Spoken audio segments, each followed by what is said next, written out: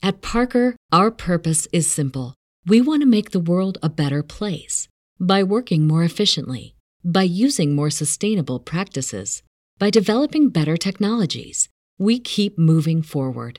With each new idea, innovation, and partnership, we're one step closer to fulfilling our purpose every single day. To find out more, visit parker.com/purpose. Parker, engineering your success. As humans, we're naturally driven by the search for better. But when it comes to hiring, the best way to search for a candidate isn't to search at all. Don't search, match with Indeed. When I was looking to hire someone, it was so slow and overwhelming.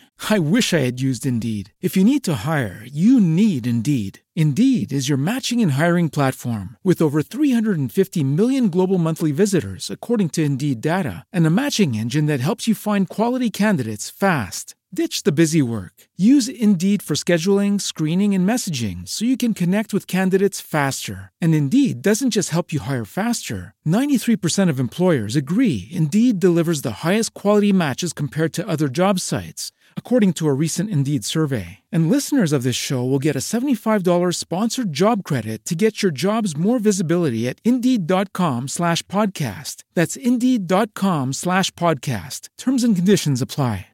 As a reminder, this is part 3 in a 3-part series on legendary physicists and their dumbest mistakes. To start today's episode, let's play a little game. I'll name a famous scientist, and you say the first theory or idea that comes to mind. Start with Isaac Newton. You're probably thinking gravity, right? Next up, Marie Curie. She brings to mind radioactivity. What about Charles Darwin? Probably evolution. Now for a hard one. Stephen Hawking. To be sure, you can probably call to mind certain things about him as a person. The wheelchair, that book he wrote, A Brief History of Time, that unforgettable voice. The expansion of the universe suggested the possibility that the universe had a beginning at some time in the past. The point at which the universe may have started out became known as the Big Bang. But what exactly did Hawking do scientifically? Not many people know. So today's episode is about Hawking's most famous discovery, which was intimately tied up with a horrible blunder. But as Einstein showed us last week, sometimes a ghastly blunder is the surest way forward.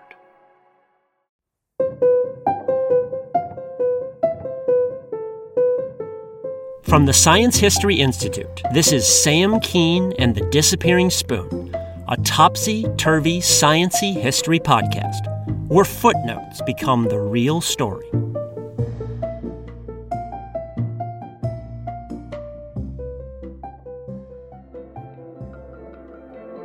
Hawking's big discovery involved black holes. Black holes arise when ungodly amounts of matter get crushed together into a small space. Because of all that concentrated matter, black holes have huge gravitational fields. So huge that nothing can escape their clutches. Not even light, the fastest thing in the universe. In fact, that's why black holes are black. Light goes in, but nothing ever comes out. Scientists first predicted black holes on paper in the early 1900s. But even until the 1960s, many physicists did not believe that black holes existed. Indeed, many regarded them with something like horror. There was just something monstrous about them, almost unholy. But black holes appealed to Stephen Hawking, who had something of an impish side. And in the early 1970s, Hawking made an odd discovery about them. All black holes have something called an event horizon. It's an invisible but real boundary around them, at a certain distance away. If you're on the far side of the boundary, you can theoretically escape a black hole if you run fast enough. You won't get sucked in. But as soon as you cross that boundary, even with your pinky toe, you're doomed. The black hole will suck you in. It sounds dramatic, and it is. The event horizon is the horizon of disaster. Anything on one side is safe, anything on the other side is doomed. Effectively, then, the event horizon measures the size of a black hole. Now, let's imagine someone falling into a black hole. They would undergo what's sometimes called spaghetti-ification. That is, the forces of the black hole would exert such huge strains on their body, and exert those strains so quickly that they'd be pulled into a long, thin piece of spaghetti before being obliterated. Not a great way to go. Something else would happen as well, something interesting. Again, black holes suck things in because they have so much mass, and their sucking power is a direct function of the mass. A small black hole with relatively little mass would have less sucking power than a big black hole with lots of mass. Moreover, the small black hole would also have a smaller event horizon. That is, you could tiptoe closer to a small black hole without getting sucked in than you could to a big black hole. Overall, then, the sucking power and the event horizon both depend on the mass. So think what would happen if someone or something fell into a black hole. That person or thing has mass. So the overall mass of the black hole would now rise. And when the mass rises, so does the sucking power and the event horizon.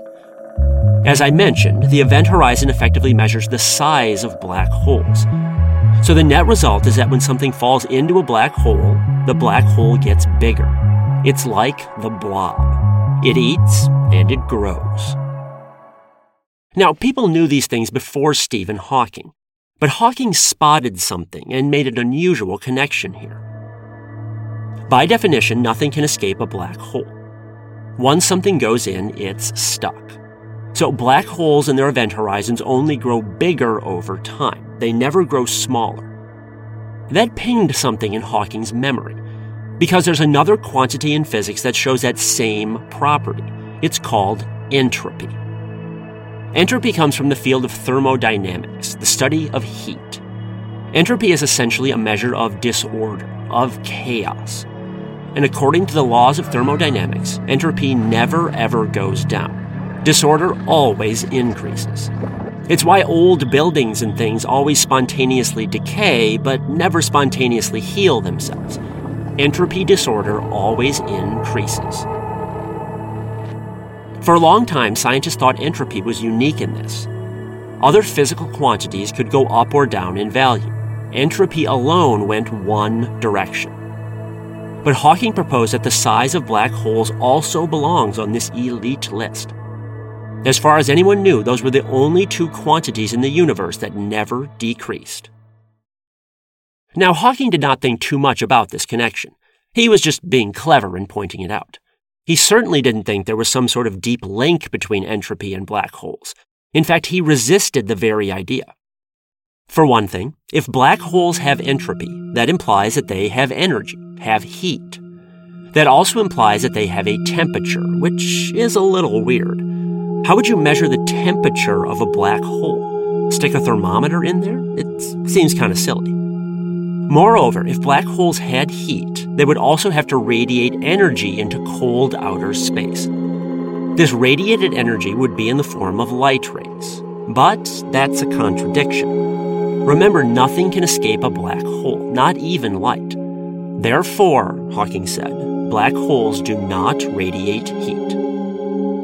In a deeper sense, Hawking was saying that the laws of thermodynamics simply do not apply to black holes. They were such monstrous singularities that the very laws of physics broke down in their presence. Overall, then, the fact that entropy and black hole size were the only two known quantities that always increased was just a coincidence, nothing more. Or so Hawking thought. But one person was not convinced. Hawking's foil here was an unlikely one. Whereas Hawking had been a boy genius growing up in England and attended posh Cambridge and Oxford, Jacob Bekenstein was the son of poor Jewish refugees from Mexico. His dad was a carpenter. But Jacob had some smarts. He was fascinated by Sputnik, and he used to build homemade rockets from chemicals that he bought in medical supply stores. When his family moved to New York in the 1960s, he pursued a PhD in physics. His mentor was named John Wheeler, a true oddball. Wheeler was a staunch U.S. patriot during the Cold War, but he also had communist friends. He was a stern, straight-ticket conservative, but he adored the civil rights movement. When Wheeler got bored at meetings, which happened pretty often, he would randomly pop paper bags to liven things up, which did not exactly endear him to the speakers.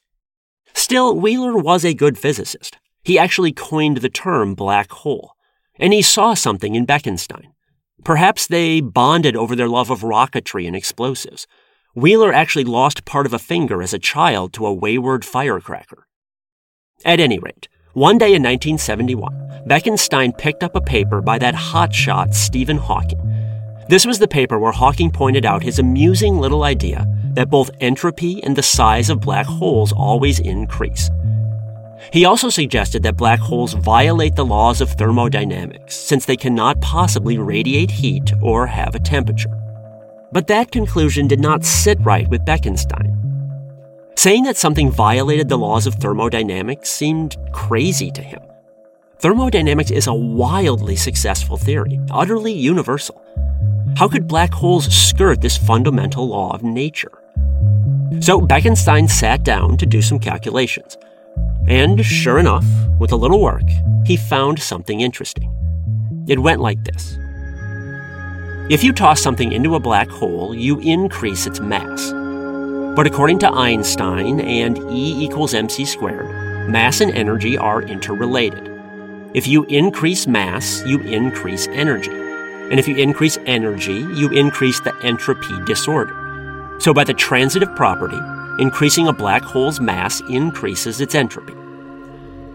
But as we just learned, increasing the mass also increases the size of a black hole's event horizon. So ultimately, both entropy and the black hole's size increase in lockstep.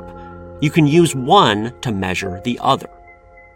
This little chain of reasoning pleased Bekenstein. Maybe there was a connection between entropy and black holes after all. Still, there was one big, glaring objection here. If black holes have entropy, they have to radiate heat in the form of light rays. But how could that be if nothing can escape them? It was a paradox, and frankly, Bekenstein didn't know how to resolve this paradox. So he talked to his mentor, Wheeler, about it. Wheeler didn't know how to resolve the paradox either, but he encouraged Bekenstein to publish anyway. Your idea is so crazy, he said, that it just might be right. So Bekenstein did publish it, having no idea what an uproar it would cause. Have you ever wanted to appreciate books or movies or music from another culture? Do you have a big trip coming up and want to get beyond the tourist spots and immerse yourself in local culture? No matter what the reason, Rosetta Stone is the language program for you. Rosetta Stone has been the expert in language learning for 30 years. Millions have used it. Rosetta Stone knows what works for getting started, remembering what you've learned, and motivating you to stay on track. Plus, the built-in True Accent feature gives you live feedback to improve your pronunciation. It's like having a personal trainer for your accent. So don't put off learning that language. Start today. For a limited time, Disappearing Spoon listeners get Rosetta Stone's lifetime membership for 50% off. That's 50% off unlimited access to 25 language courses for the rest of your life. Redeem 50% off at rosettastone.com/today. At Parker, our purpose is simple. We want to make the world a better place by working more efficiently, by using more sustainable practices, by developing better technologies. We keep moving forward. With each new idea, innovation, and partnership, we're one step closer to fulfilling our purpose every single day. To find out more, visit parker.com/purpose. Parker, engineering your success.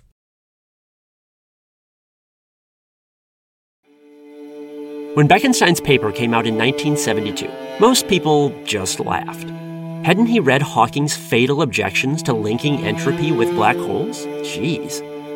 As Bekenstein later recalled, those were lonely years. Hawking, meanwhile, was furious. He felt that Bekenstein had taken his beautiful work and twisted it into something ugly. How dare he? So Hawking set out to prove this punk Bekenstein wrong and put him in his place. Except things did not quite work out that way. Hawking started fiddling with his calculations, turning them this way and that, trying to see where Bekenstein went astray. But the deeper he got, the more evidence started piling up in Bekenstein's favor. Everything Hawking did suggested that black holes not only had entropy, but that they radiated heat. At this point, Hawking got a little panicky. He decided he had to keep this work absolutely top secret. He was terrified that word would leak out and that Bekenstein would use it as evidence against him. Hawking was certain there was a flaw somewhere, something subtle that he'd overlooked. He just had to find out what. It grew into an obsession.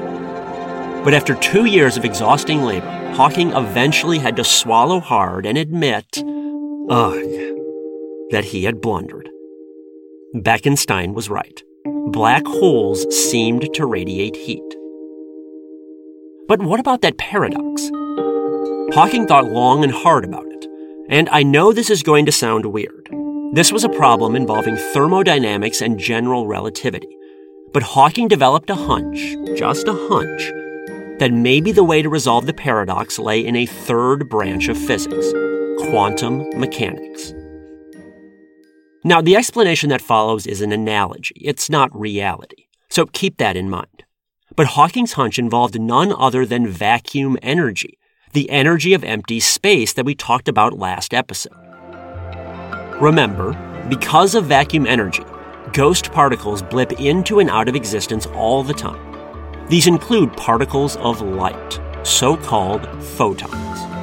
These magically appearing photons always arise in pairs. You always get 2 of them. And they have a funny property. They cancel each other out. That is, if photon A collides with photon B, they annihilate each other. Afterward, it's like they never existed. And 99.9999 whatever % of the time, that's exactly what happens. 2 photons blip into existence, get a brief taste of life, then collide and disappear. But something different happens near black holes. Let's say that 2 photons happen to blip into existence right on the edge of the event horizon. And let's say photon A goes left. Because of that, it skirts the event horizon. But unlucky particle B goes right and blunders past the event horizon. Now it's stuck. It's sucked into the black hole. And because it's lost for good, particle A never gets canceled out. It escapes and zips away into the wider universe. Now imagine this happening lots and lots and lots, billions upon billions of times, all right on the edge of a black hole. It would look like a shower of light radiating from the black hole. And from a distance, you could measure this light's energy and convert that into a temperature. It would look like the black hole was radiating heat. So this resolved the paradox. Black holes do not radiate heat from inside the event horizon because nothing can escape from inside. But black holes can create the conditions for heat to escape right outside them. It's a subtle difference, but it's enough to salvage things. Now, Hawking himself has used this analogy of particles escaping the edge of event horizons to explain his work. But again, it is an analogy. The reality is more complicated.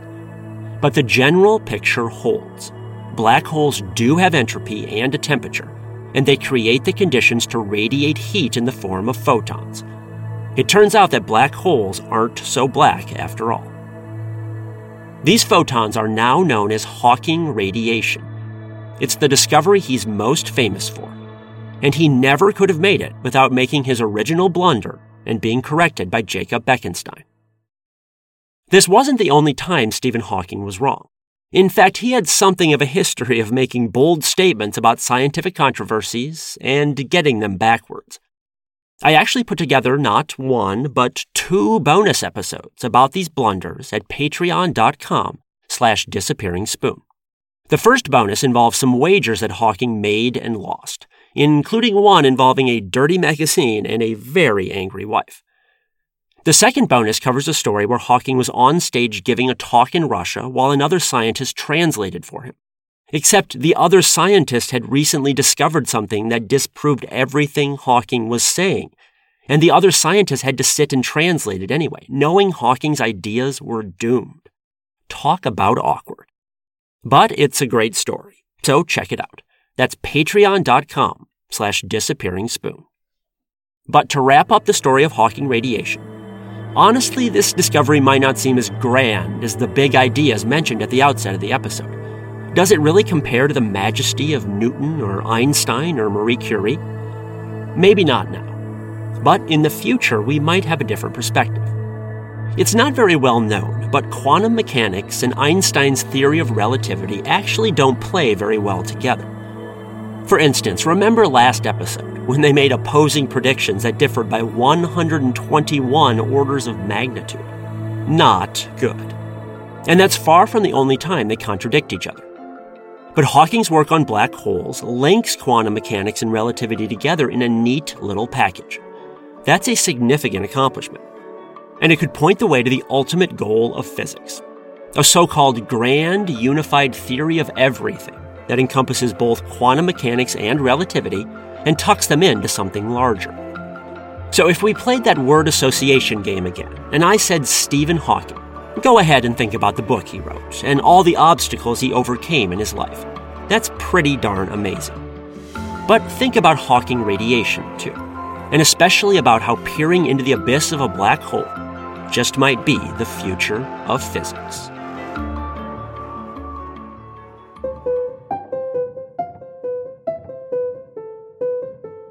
This is the Disappearing Spoon podcast, brought to you by the Science History Institute.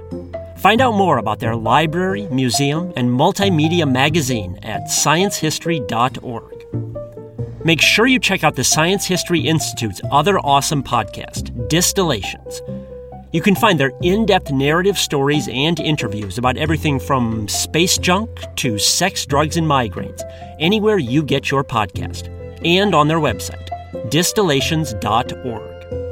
You can find more incredible stories from my books at samkeen.com. You can also book me as a speaker at your school or event. If you like this podcast, please support it at patreon.com/disappearingspoon. It costs as little as 7 cents per day. You can also get bonus episodes and signed books.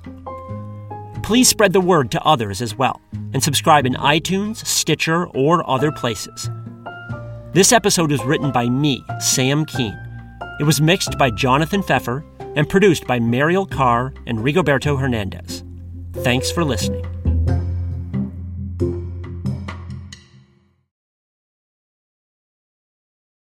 At Parker, our purpose is simple. We want to make the world a better place by working more efficiently, by using more sustainable practices, by developing better technologies. We keep moving forward. With each new idea, innovation, and partnership, we're one step closer to fulfilling our purpose every single day. To find out more, visit parker.com/purpose. Parker, engineering your success. As humans, we're naturally driven by the search for better. But when it comes to hiring, the best way to search for a candidate isn't to search at all. Don't search, match with Indeed. When I was looking to hire someone, it was so slow and overwhelming. I wish I had used Indeed. If you need to hire, you need Indeed. Indeed is your matching and hiring platform with over 350 million global monthly visitors, according to Indeed data, and a matching engine that helps you find quality candidates fast. Ditch the busy work. Use Indeed for scheduling, screening, and messaging so you can connect with candidates faster. And Indeed doesn't just help you hire faster. 93% of employers agree Indeed delivers the highest quality matches compared to other job sites, according to a recent Indeed survey. And listeners of this show will get a $75 sponsored job credit to get your jobs more visibility at Indeed.com/podcast. That's Indeed.com/podcast. Terms and conditions apply.